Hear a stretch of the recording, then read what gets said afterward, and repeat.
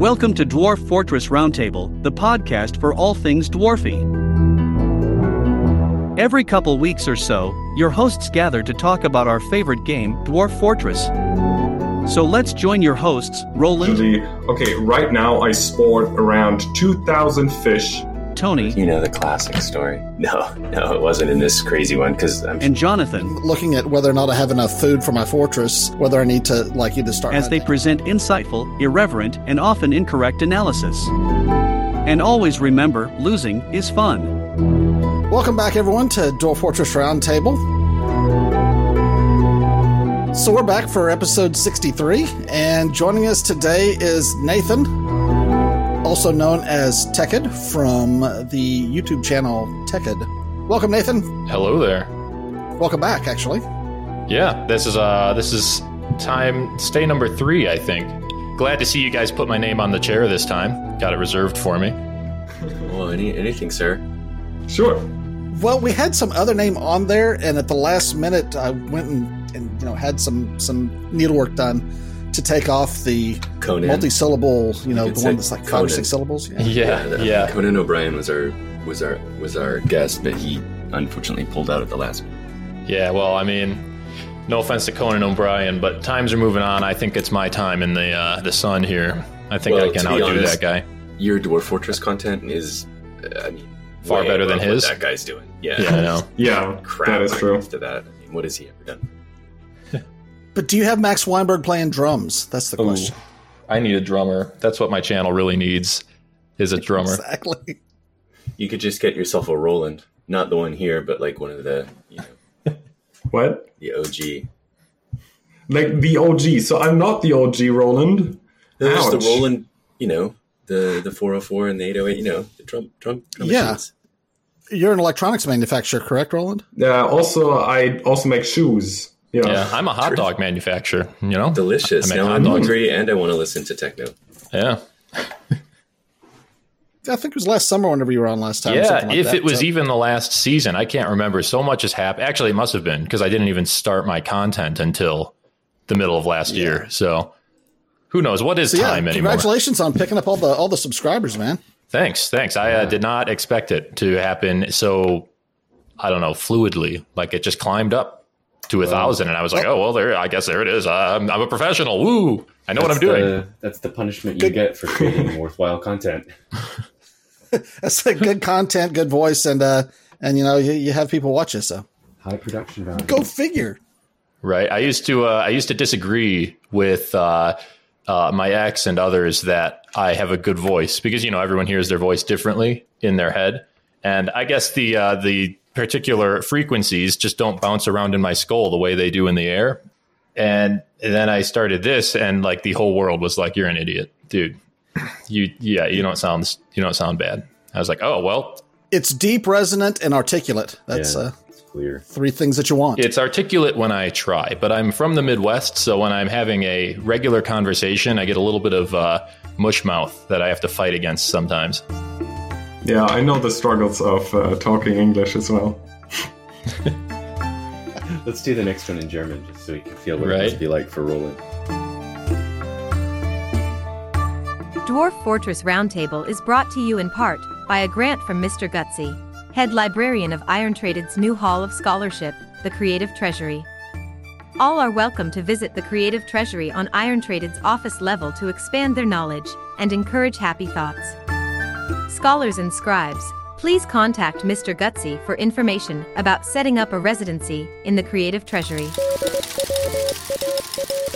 All right, in the news, we have what I consider to be quite an exciting development that came out on the Bay 12 Games report on February 1st. This is a direct quote from Toadie's soundbite, if you will. He said, "We are working on a public-facing roadmap now to take us all to the release with some more clarity. Not sure exactly when it'll be posted, a few weeks or a bit more perhaps."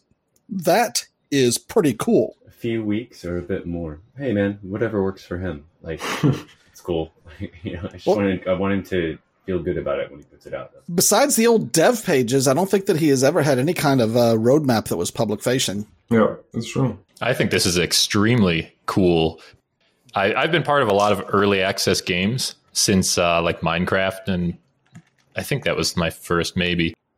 There's like two reasons why this could happen. Either they're under pressure to maintain enthusiasm for the game that's dwindling, which is kind of the nefarious reason to make a roadmap, and usually it ends up not being accurate, or they actually just have a really good idea of what is left to do. They actually kind of know what they're going to do. And I think judging from how Toady One has approached this project so far, he doesn't seem the type to ever give to the pressure of the corporate machine, so to speak. I highly doubt it's the first. I'm sure he just actually has a good idea of what's left to be done. I don't even know who would be the ones pressuring. If anybody, it would have to be Kit Fox, and I just really don't see that happening. Yeah, that's what I mean. Like, Kit Fox doesn't seem the character to be doing that kind of stuff. Yeah, they don't have that twirly mustache or anything, do they? Yeah. Twirly mustache. You know what I mean. Kit Fox has their own things going. They don't seem to care that much. I shouldn't say care, but they don't seem to have a focus at all on their website. At least about Dwarf Fortress at all. You know, Boyfriend Dungeon and stuff like that. Yeah. Agreed. They've got a lot of other sounds like things. an evil game. All that sounds like something. Yeah, all that optimism though aside about the roadmap, I will say this is still video game territory, and as a result, even the most benevolent video game developer is subject to the pervasive optimism that comes with making dates and roadmaps. So even though Toady is probably being completely honest, when we see the roadmap, I think we all have to understand that we should expect up to double the time that the roadmap indicates, depending on circumstances. Well, I doubt that he'll even have dates on the roadmap. It'll probably be more like, these are the things that we need to do. Yeah, if he's going to do it really, really wisely and tighten it up, he probably won't put dates on it. Every date it'll happen when it happens. Well, doesn't the Steam page actually say time is relative? Yeah. I feel like that's pretty indicative of what we might get, which is totally cool. Like, I don't want him to Cyberpunk 2077 this thing. Let's not go into that direction. Who? I don't think Dwarf Fortress 2077. Right. No. Yeah. It's like he removes a whole bunch of features from the game and ships it. Urist Silverhand. Like, wait, there's no Z levels anymore? Damn it. But one thing that they have worked on developing, and it's not on a roadmap because the roadmap's not out yet. Alexander from Kit Fox posted a report on the Steam release news, and links to these will all be in the show notes. It shows that during world generation, a text box is going to appear displaying the significant events that happen during world generation. And every second, you're going to get an update of the most important thing that's happened in the world generation in the last second of development. So cool. That could be really, really cool. Yeah. That'll be fun. I'm really excited for that. Super excited for it. In my opinion, Legends mode is probably the biggest benefit to the player, hidden under the biggest pile of confusion. It's like the one thing that would probably be the best boon to the game if it were just dug up and brought to the surface. Yeah, I absolutely agree. Yeah, totally. That's the one that when you tell people about it, you're like, no, you don't understand. Listen, this is what's happening. And it's very difficult to communicate that, or even like have people figure out how to view the Legends mode. It's very complicated. I do wish that he would figure out a way to have that Legends mode data accessible during a Fortress run somehow. And of course, I don't know how the thing works under the hood, but is the reason that it's not for game integrity so that you don't know what's going on outside your Fortress, or? No, I don't think that's a problem. Meth hacked it. There's a switch in world generation. If you go to the advanced world generation parameters, you'll see an option for reveal all historical events, and you can turn that off. And then if you were to access Legends mode, I'm not exactly sure how much information is revealed, but you may have a limited amount that makes sense to include in the game, where you don't necessarily know about this other civilization's elven diplomat that turned into a werewolf and then bit the human civilization's queen, and then there was a war. I remember Meth has a mod that you can get that will let you build a library like a librarian's desk or something as a workshop, and then you can use that workshop to interact with Legends mode. Yeah, it actually works fairly decently. Yeah. Sometimes it crashes, but it has a scary warning on it. Yeah, it has the scary warning of it might crash and then you lose your progress. Mm-hmm. I used it a while because I wanted to find out if that is actually very nice or not. And I would quick save every time because it actually did crash a couple of times on me.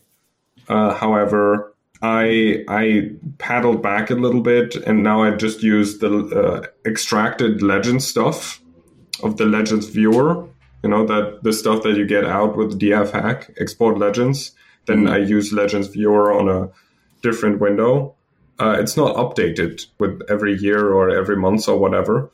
So I can't really see what is happening right now in my fortress. I can only see what has happened in the last year, or whenever the last time was I did like the extract of the Legends, which is sad because I would love to see the very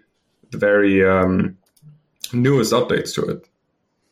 Yeah, all of those Legends mode viewers have that same problem, except for perhaps Meph's library mod, which I have to check that out again. Again, I'll link that in the show notes so that you can download. Is that part of Meph's launcher? I believe that it is in his... Don't think it's been updated recently, yeah, but in any case, he might not be maintaining check that out. it. But the problem with all of those Legends mode viewers is that you have to remember to dump your Legends data between fortresses, and I never do that. Yeah. Whenever I retire a fortress or one, just dies, the first thing I want to do is embark again, and then I embark again and go, oh crap, I should have exported, and I'm too lazy to make a copy of my saves and do the whole thing. I'm in that camp, and this is why I think that this is such a huge development for the game. This little mini view we're going to get during World Gen. I'm in that camp of I really, really love Legends mode. I really, really like what I can find out, what I can learn about my civilization. I don't use it. Because it's just like I don't want to have to go to a different program, basically, to learn about a game I'm playing on another. If it were just more available, I would use the crap out of it.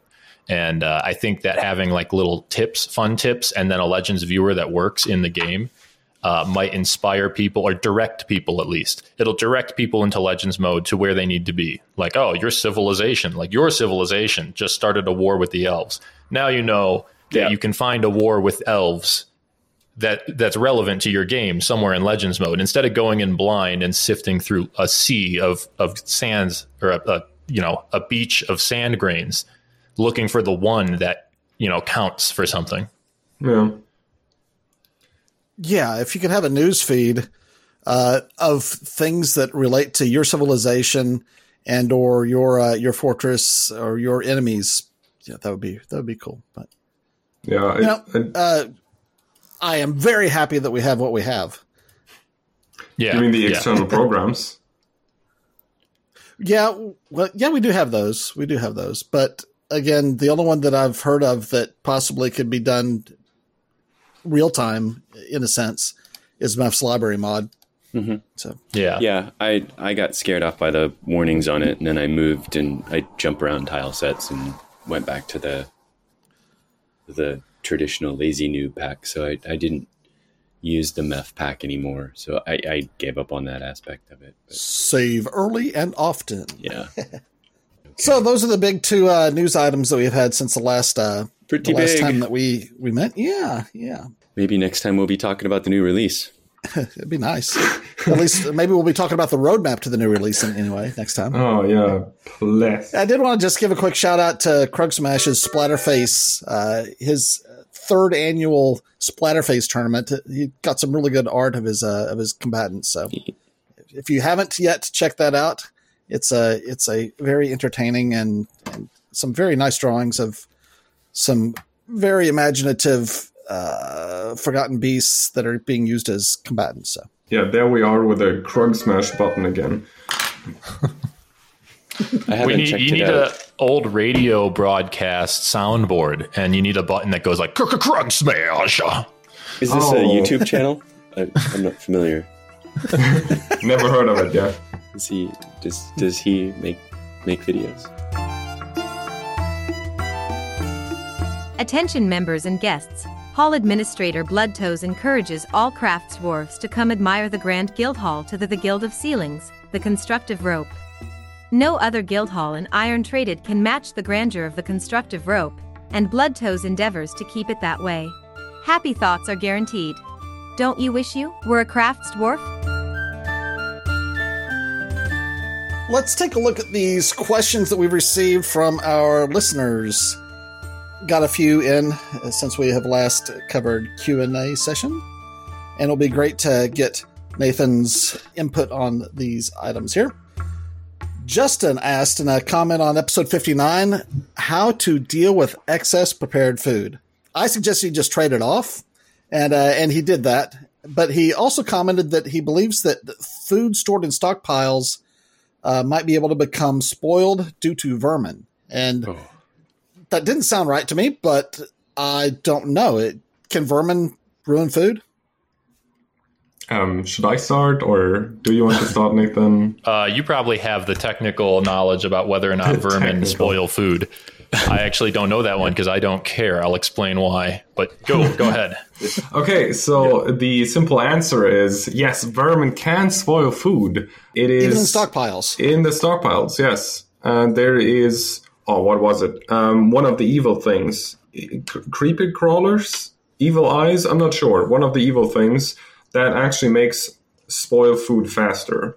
However, it seems that this is basically the only vermin that can do that. So if you're not in an evil biome or in a good biome even, and you only have fluffy wamblers, then you're pretty good to go. However, they might gnaw on it and then it disappears.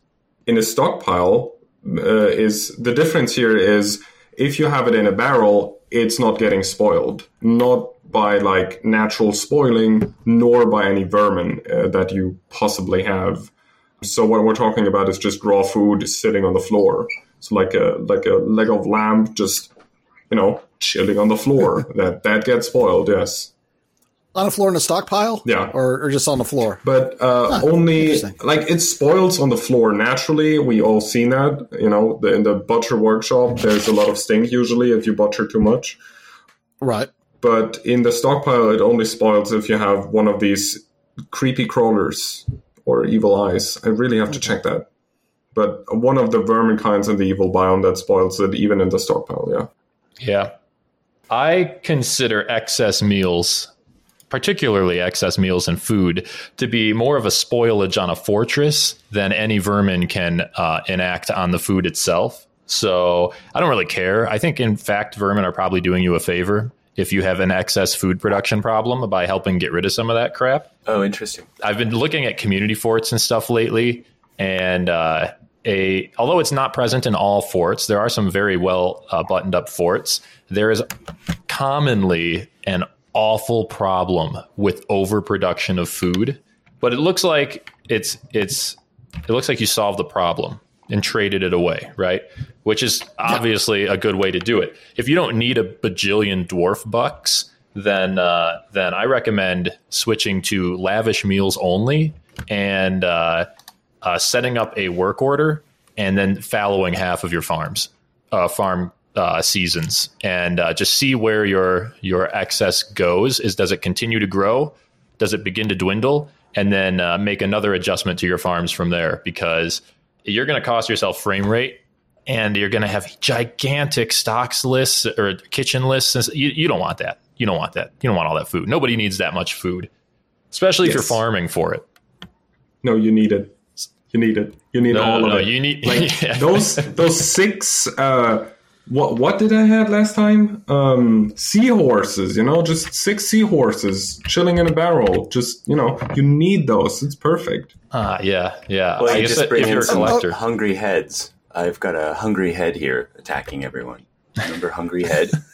Maybe that can help you with your food stocks. It's, more hungry heads, it's more mouths to feed, and it's clearly hungry. So I do feel the need to give a little bit of context there. Spoiler alert. Nathan and Roland run a Bloodline Fortress together that they stream the management of. And we're going to talk about that here in a little bit. But it sounds like one of them prefers to have more food stockpiled than the others. Yeah. Don't worry. I don't sacrifice the meals. I just try to make the food into meals. And then Roland can do what he pleases with them. Let it rot. We'll talk about that later, I suppose. Yeah, let it rot, yeah. I don't know if it even matters, but whenever I'm looking at whether or not I have enough food for my fortress, whether I need to like either start hunting or bump up production, I hit the Z key and look at my food stocks. I like to see, for a 100 dwarf fortress, I like to see somewhere around 600-700 food overall in my stockpiles. And that's what I kind of go by. If I don't have that much, I try to produce more. If I have more than that, I back off production. Is that overproducing? No, I don't think so. No, that is definitely a very sensible number. I think I'm usually are we talking about everything together or just other? Everything minus drinks, yeah. Wow, okay. You're really flying low here because good Lord, my stockpiles are usually at 2,000 each. Oh God! I can actually check. I usually right now I sport around 2,000 fish, almost 4,000 plant, and slightly over 10,000 other things, which includes prepared meals. Let me just say this, Roland. Your one of your 3 stockpiles for food is larger than any stockpile I've ever made in this game. Yeah. For anything. I've never made a wood stockpile that big. I've never made a stone stockpile that big, ever. And yeah, I have to admit, in this current thing, I actually have 4 large stockpiles that are just full with food. And I keep making prepared food now. So this is actually not the apex that I had of a mound. I already sold a lot of it, and I make it into prepared meals and sell it for way over the price. So this is absolutely not the apex, but my food stockpiles were so full that every single square was full with a barrel that was full, and then there was stuff rotting in corners of my fortress because I had just literally not had the space to put it anywhere. I am one of those people that overproduce. So your numbers sound very nice. Yeah. For comparison to mine, I have my manager set up food production orders that usually stop at about 500 or 1,000, depending on my population. Okay. Prepared meals, I ignore ingredients. And then I have my drinks at about 1,000 for a full fortress. That's a full season of drinks for 200. And that's where my manager will stop production.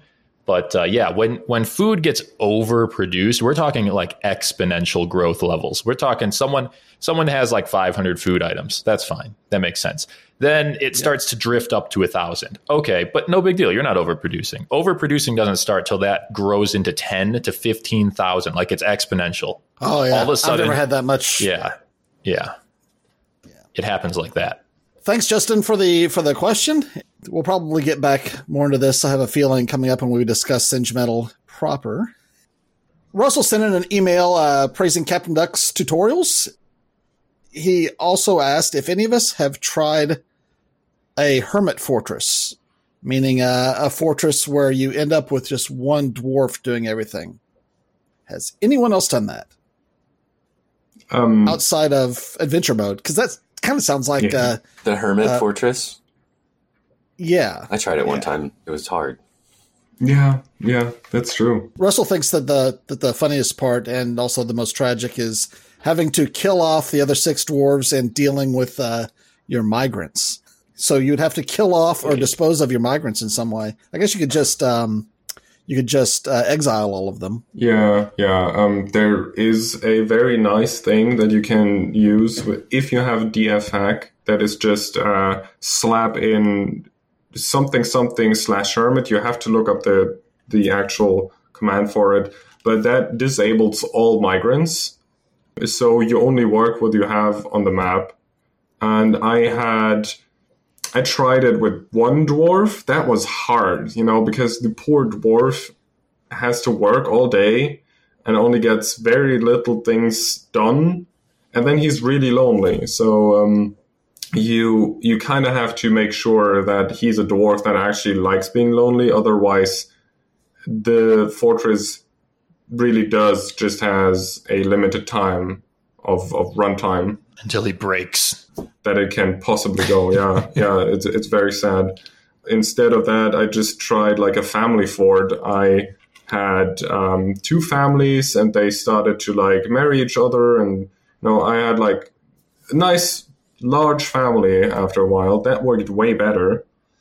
But a hermit fortress is insanely hard because you tend to overwork the dwarf, and then you're like, me as overproducer in food items, for example, I don't even know how much food I need to get a single dwarf through a year.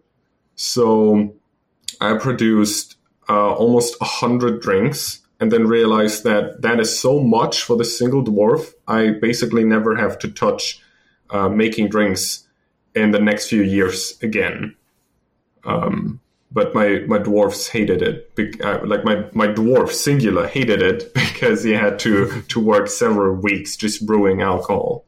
It's hard. Tony, how long did your fortress last? Do you remember? Oh, not too long. Yeah, I think he fell in the water and died. That's what I think happened. So was it in this same insane world? No, it wasn't in this crazy one, because I'm sure the undead would have killed him. Dwarves and water, man, they don't mix. I know, you should have been more careful. I've never thought about doing a hermit fortress from the beginning, but actually somewhat recently I thought about if a fortress were to start spiraling, right, and it just basically is doomed, I would probably try to take some kind of immortal dwarf that might be in my population, like a necromancer or a vampire or something, and hold them up in a castle or wherever and let the fortress die. And then just have this like bitter old vampire or something living among the corpses of his forgotten friends, so to speak, and just like have this like tower of my own, like this tower of like Draculaic sadness. Draculaic's not a word. It is now, but it's easy to envision that. But that has to, there has to be circumstances for that to happen. You can't start an embark on the context of a fortress that has been through 10 years of growth and then sudden misery. By the way, I think Draculaic is a great new adjective. We have coined a term. For sure. All right. So thanks, Russell, for sending in your question and comment. And we've got another comment here, but I'm going to actually save Calvin's until our next episode. So, Calvin, thanks for sending us in the email. But I think that we may end up having a long discussion about this one as well, if that's okay with you guys. Mm-hmm. I don't mind. Because we need to move on to our prime topic today, which is to discuss Singe Metal. So we'll be right back and we'll talk about that. Attention members and guests. Brendan Poole has established the Mint Roots Guild Hall to the Farming Guild the Leafy Hall. All guild members should spend time at the Mint Roots to increase their efficiency at bringing forth sustenance from the earth. Seminars will be given this year on establishing above-ground crops for adding variety to the diet of iron-traded citizens. All right, so as most of our listeners probably know, and if you don't, then you need to check out our show notes for a link to the respective stream locations. But Roland and Nathan have a Bloodline Fortress that they're doing together called Singe Metal. That's right. Singe Metal. Pretty cool. Awesome name. So, yeah. How old is that now? As game years? I just finished year 9. Yeah, so I'm going to start year 10 soon-ish. It's getting there. It's getting there. Yeah, I'm not sure if I would say the fortress is moving faster than with a single manager in terms of growth, or slower, because there's so much different stuff happening when you have 2 people running a fortress. Yeah. Normally, one person will ignore half the game. I would ignore justice. Like, I don't care, whatever. I hardly ever visited that menu. And I would focus on industry. Whereas Roland would probably ignore the time I put into my crafting floors and instead work on military and justice. Yeah, that is correct. But it's also very nice because I don't have to get into like the whole food production thing. You know, I mean, we in the Fortress there is still slight overproduction, but it's not as stupidly massive as something that I would have crafted myself.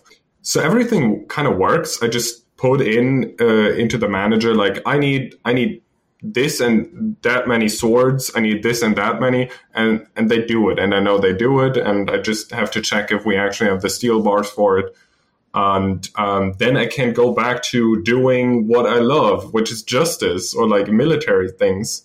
But the game is also really trying to make sure I don't have the time and my dwarfs don't have the time, so we got attacked a lot of times, which the attack itself, very harmless, okay? I trained the dwarves. They're pretty good. They know what they're doing. You know, they know which end of the spear goes into the goblin. But the cleanup is terrible, okay? Yeah. So the worst year was the year 6, I think, for me. Because I had 3 attacks. And I finished cleaning every time. And then the new attack would come. And I'm like, oh, God, no, not again. And I just sat there with like really big eye bags at some point. Because it was like, oh, yeah, sure. Of course, an attack. You know, and then the elves came. And I'm like, elves, you know, whatever. And then they came with a lot of war animals. And I'm like, wow, it keeps happening. They keep popping into my map. You know, they keep popping in. I think that the game has become sentient against us because they're really trying. It knows what we don't want to happen, and it's not the fortress, it's not the dwarves dying, it's the fortress becoming cluttered with garbage. Mm-hmm. And my year included a goblin attack, which was actually mostly dwarves, followed by 2 elf attacks and a weredeer. And I was doing a great job cleaning up. I have installed a 20-floor garbage chute from the surface down to a garbage dump that goes to the magma from within the fortress. And it was doing a wonderful job. And then the game was like, no, we can't have you looking nice and clean over here. We're going to send you 35 elves and war animals to pair with them. Another 40 elves go. And then it sends a weredeer that's invincible, apparently. That weredeer couldn't die. So 8 dwarves got killed or expelled, or like 7 dwarves, because it just couldn't get it. No one could kill it. It was like it was like a giant weredeer, but it wasn't. It was just regular as a weredeer can be. Those are pretty overpowered creatures. Were-anythings, I think it's. Yeah, that's true. And we didn't have a fantastic guardian angel this time around. So, you know, it was a little different circumstances than the last time. Just saying. Sorry, Swolfie. Her death still weighs heavy on my mind. Wow, okay. I'm going to take that personally. No. You did what you had to do. I agree with your policies, but I had to kill her. And that was the first time Dwarf Fortress ever presented me with any real drama that I felt. I had to kill Talto. I liked her, and I killed her. Yeah, it goes hard if you like look into characters and such. But the game is really trying to make sure the game is not as smooth as it could have been. For example, I come into a episode and I'm like, okay, let's try and get some raiding done. And what happens? I don't get any raiding done because we're getting attacked so much, and I have to like clean up things. Yeah. So, oh my God, like I'm still trying to figure out what I'm actually trying to raid. I'm not going for the tower, even though I probably should. But I can't raid the Elven civilization. It's way too big. I can't raid the Goblin civilization. It's way too big. And when I did that, they just got stuck and I got attacked and everything was terrible. Well, I have 2 words for you, Roland. Grizzly bears. Yeah, we have grizzly bears now. Yeah. So we're going to go, we're going to march them out there. You know, I don't know how many grizzly bears it's going to take, but we got them. We also need to get another giant leopard. How did we become at war with the elves? Do you remember? No, I absolutely have no clue. One day they just hated us. Yeah. Yeah. They just stopped coming after a while, and then we received some of the elven ambers, and I figured the second the elves stopped coming in because, I tend to look forward to trading for exotic animals. They just weren't there. So I was like, what is happening? And then one time I actually checked it and I saw, we're actually at war with the elves. I assume it has something to do with our parent civilization that just started attacking the elves, and we're just a very lonely fortress over there. Yeah, could be. I went into Legends before we started this, and I found that our civilization had joined those elves in attacks against goblins, particularly at a site called Watchpad, for over 100 years on a yearly basis. So we seem to be good friends. And then as soon as we start our fort, they're like, well, who are these guys? Yeah, the elves being at war is troublesome because now we can't get more giant leopards. Yeah, very sad. Which I really wanted to make giant leopard capes for the boners, my personal squad. Yeah. Can't you go and raid and capture the animals if you do a raid on their civilization? Yeah, but the possibility of us actually catching a giant leopard is fairly small because the elves, you have to imagine it as there's a lot of animals, and the pool of what we could technically steer is very large. But the possibility that they actually decide for like one of the maybe 10 giant leopards or one of the apparently million mandrills that they probably just take a lot of mandrills. War mandrills. Yeah. Oh, man. Yeah, I had to deal with some of the mandrills. I've done some developments in terms of a new forge. There's magma forges now. Well, magma smelters. The forge has yet to be set up. So that's kind of troublesome. I was so close. Speaking in terms of when you put orders in and stuff for food and things, I do put a lot of restraints on myself because part of me wants to just be like, no, we're going to organize this like this. All these things are going to work this way. And I'm like, no. This is a Bloodline Fortress. I got to play it cool, work with, cooperative attitude. But at some points, it works really interesting because you'll submit a manager order for, say, lavish meals, 500 lavish meals or whatever. And I've actually sort of taken on the internal role in the game of the manager in a way, because I'll see your orders and I'll be like, I see Roland has submitted a request for more lavish meals.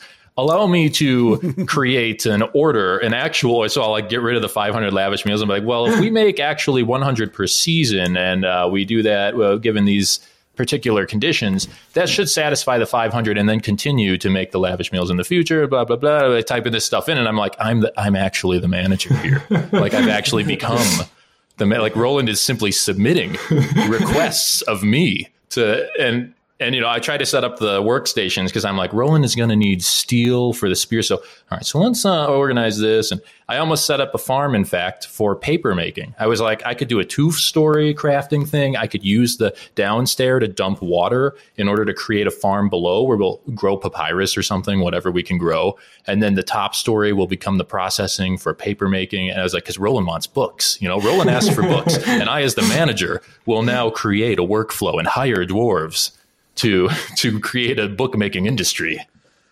Do you find that your fortress is more balanced with 2 of you managing it, or have you even had it running long enough to know that? Do you find that, but really the balance is better because of 2 different styles? I think it is. Yeah, I would agree. I have we have a good military going. We have a lot of food. We have a lot of drinks. We have a lot of other stuff. We have even an automated millstone and a cool waterfall entrance kind of thing going on. And there's a lot of stuff happening at once all over the place. And a functioning justice system, but also a functioning farming system, and also a functioning cool side project where we have a small, how would we even call this? A reverse aquarium in the river. There's a lot of stuff happening. Yeah, an aquarium in the kind that you visit, not the kind you keep on your desk. Like a museum of fish. Yeah. It is. I'd say it's definitely more balanced, especially in the context of what can go wrong. So for something to destroy Singe Metal, it's going to have to land first on the right year, and it's going to have to exploit a weakness that isn't covered by the developments of a year when the player who counters that threat was playing. For example, Wear Attack on my year was actually a danger to the fort because I usually get lazy with those. But I took it seriously this time because Singe Metal is rather important. But that was a real threat to the fortress because I don't have too much experience at doing all of the motions correctly. A lot of times it takes down my fort. Then on Roland's year, where something he might normally neglect that normally may cause a fortress to fail, I probably have that covered. And so a threat really has a small window. It kind of has to hit us at the right year when we're vulnerable, or else the other guy has it figured out. So normally I totally ignore justice, for example, and maybe someone who needs to be imprisoned doesn't get imprisoned. It goes berserk in the tavern and gets away with it, and now there's a spiral or something. But, Roland's got that set up, so we're good. Yep. Next time y'all need to embark to a evil biome. Yeah. Oh, yeah, that is true. But I think the next time we would make a Bloodline Fortress, I would suggest that we actually take a lot less dwarves in. Make sure that it's all focused and we don't overproduce and there's no clutter. And when there's clutter, we throw things away because it's really hard. I'm the type of guy that clutters in his fortresses as well as in his real life, but that's not the point. So making sure that the fortress actually runs very smoothly is hard, especially if you have like two mines at the same thing, like two cooks at the same soup. Mm-hmm. Yeah, and this is actually what would kill the fortress on my end, like clutter, or like when I get 2 sieges in and there's just so much clutter that my FPS slowly go down, then I would not be able to finish the fortress just of FPS death. But, yeah. And you swap 1 year at a time, right? Yeah. Well, you'll be glad to know I brought us up 20 FPS through the cleanup that I've done. So we're up from 40 something to 60 almost. We occasionally go over 60. So on my machine, I was 40. Now I'm 60. You should see a bump up too. I don't know where your processor lands, but yeah, those are. I think ultimately a Bloodline Fortress ours is very successful. I feel like everyone should try one, but it really works because we don't have a lot of overlap in what we like to do. So Roland doesn't care if I say, well, I hope you don't care if I say move some of the production that he's doing to a more sensible place for the crafting system as a whole. Like recently, right now, the biggest move I'm doing, this is the largest move of Roland's setup that I've ever done. So I'm kind of nervous, but I'm moving all of the bar production by smelting ores to the basement. And I'm leaving the upstairs as a melting operation for gear from the surface, which hopefully the fact that we're now on magma forges sort of forgives me for dabbling with your prior work. But oh no, that was barely work. I just slapped it into some room so I get some things done. And this is also something, if I may just slide into this, that has happened to me. As you said, you become the manager. I slap in the 500 lavish meals. And the funny thing is, I technically know how to put up the manager stuff, right? But it's a bit iffy. It's not my thing. So I just kind of actually slapped it in there in hopes that you would see that and maybe get on crafting and maybe fix it for me, because manager for me is like, make me 5 steel swords. Thank you very much. Like one time, I'm not gonna dabble with this anymore. And yeah. So I'm definitely learning from just looking at your layout. That's true, yeah. But yeah, it's something that could go wrong, I imagine. If you and the person you're doing a Bloodline Fortress with like to do the same things, I could see this not working out so well. But we happen to have a pretty good synergy. And I think one of the weirdest things to come out of it is what neither of us do. So we have this great fortress. We got crafting floors. We're making hemp clothing. I'm making socks, sorry, but we're totally making socks. But we're still making trousers and shirts. I just doubled our clothing industry output. I doubled our cloth output. I haven't done a second clothes making workshop. Anyway, all this stuff is happening, right? We got amazing food. We got a cool entrance. We got a justice system. We got nobles. I satisfied all their requirements. We don't have a single crafts guild. We haven't satisfied a single petition, I think. We just, neither of us care. Neither of us care. That is okay. Yeah. No. Guilds are one of my favorite aspects. I love the idea of... Maybe we should bring you in on the bloodline, so we can have a complete fort. Because we actually tried early on in the podcast doing a bloodline fortress called Lurid Whips. And I don't really know what... I think that maybe one of the things you need to do is you need to stream it. You need to actually have some accountability so that you actually get down and do it, because I got lazy and I'll do it tomorrow. I'll do that tomorrow. And it just tended to never get done. Yeah. I think the longer it ran to the harder it was to then kind of remember where you'd left off. Mm-hmm. Yeah. I think that was our problem. It'd be like 4 weeks later. Like, what was happening there? I can't remember anymore. And 3 people, maybe too many. Did you guys have an end goal in mind? Because we're kind of very loose and haven't quite focused down on what we want to do with the fort. Yeah, the end goal was to teach Jonathan how to play Dwarf Fortress. Not die. Basically, the end goal was don't die.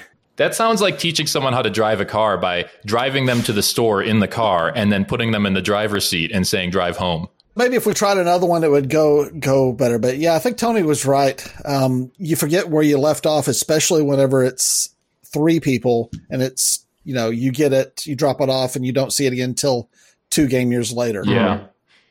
I try to I do like a little write-up, even though I've done the streams. First of all, my streams run very long because I spend a lot of the game doing menu stuff and not watching things run. So I can make a year last 7 hours of streaming or more, 10 hours even. So I don't expect Roland to come and watch 10 hours of content. And although I try to do my wrap-ups at the end of the stream, those even run on. So I do actually do little write-ups of like the important things that if he doesn't know might explode. Like you have to know about this, right? Like I told him about the forge in this latest one. I was like, you have to install this last forge because right now the dwarves are going to not be able to forge things in the basement without it.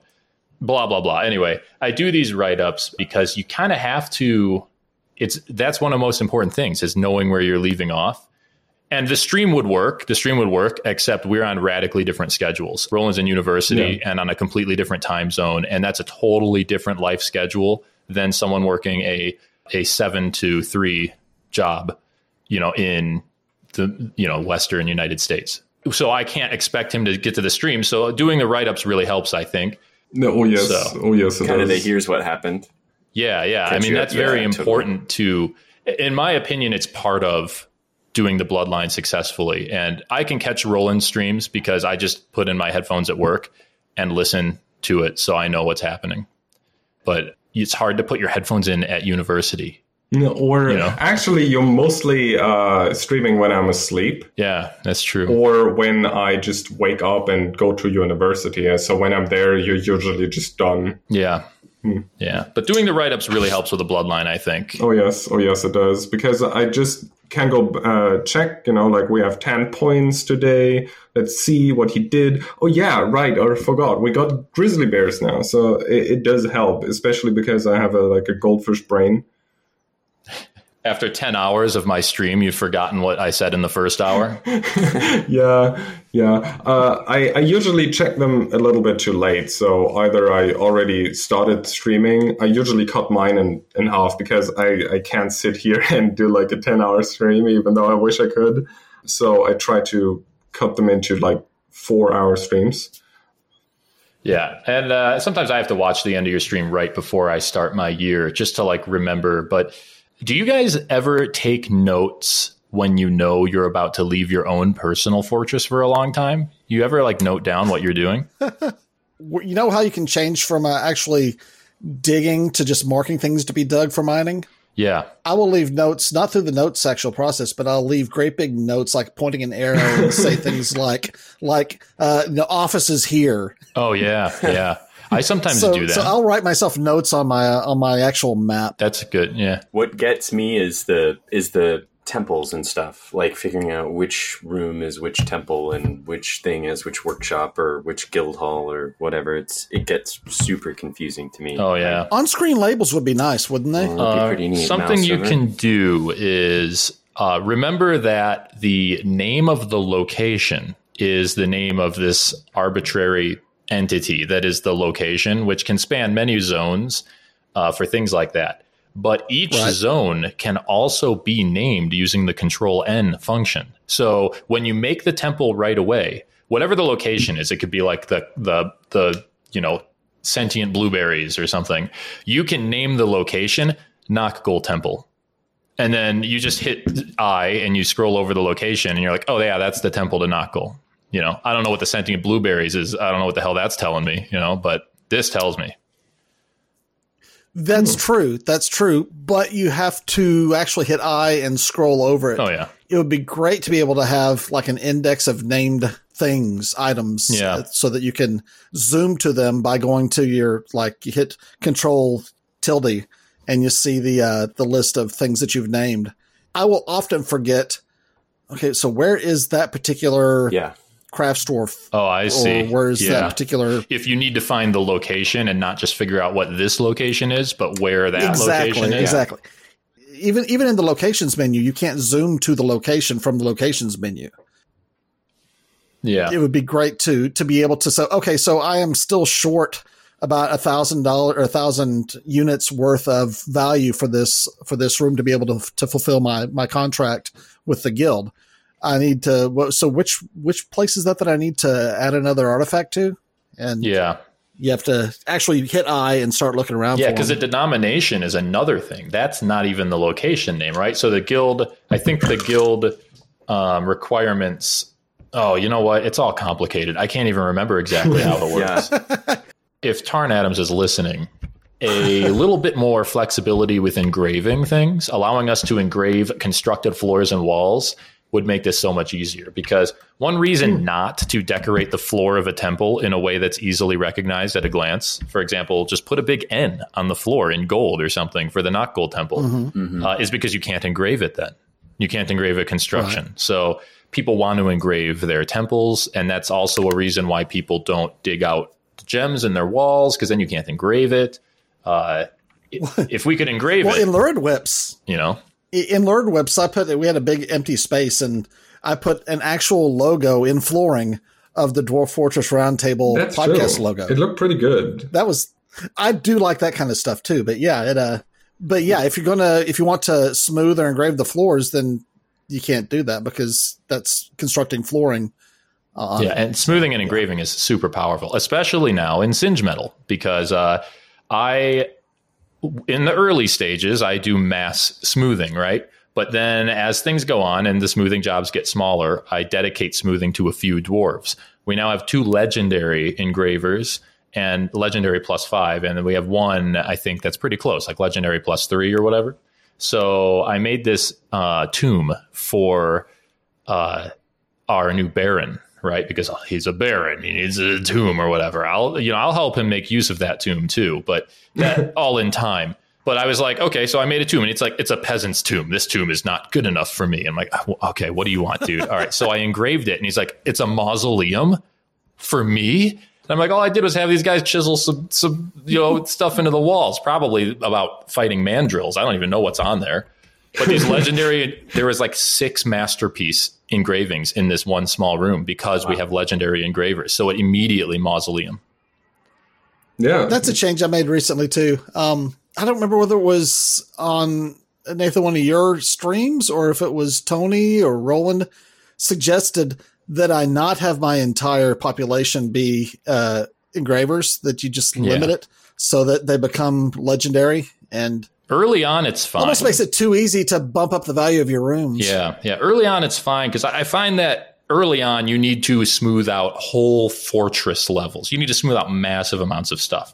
So you got to get people on smoothing. So you send 20 dwarves to smooth it, whatever.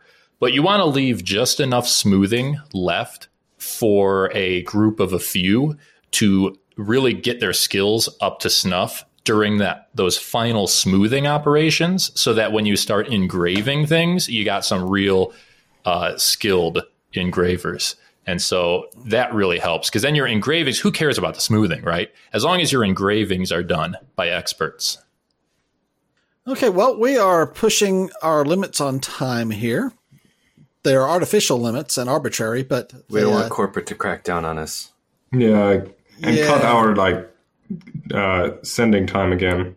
Right, we need more of those. Roland's going to be going into overtime here in a minute, and have to pay him time and a half. It's ruthless. So thanks so much for coming on, Nathan. Yeah, thank you for having me. Maybe the conclusion, maybe with a dire and a tragic conclusion, whatever it is, of Singe Metal will warrant another visit. I think you guys might beat the game and get to the credit screen. Yeah, maybe. The credit screen. Yeah, it will definitely be interesting to have you on for a postmortem on Singe Metal whenever that does roll around.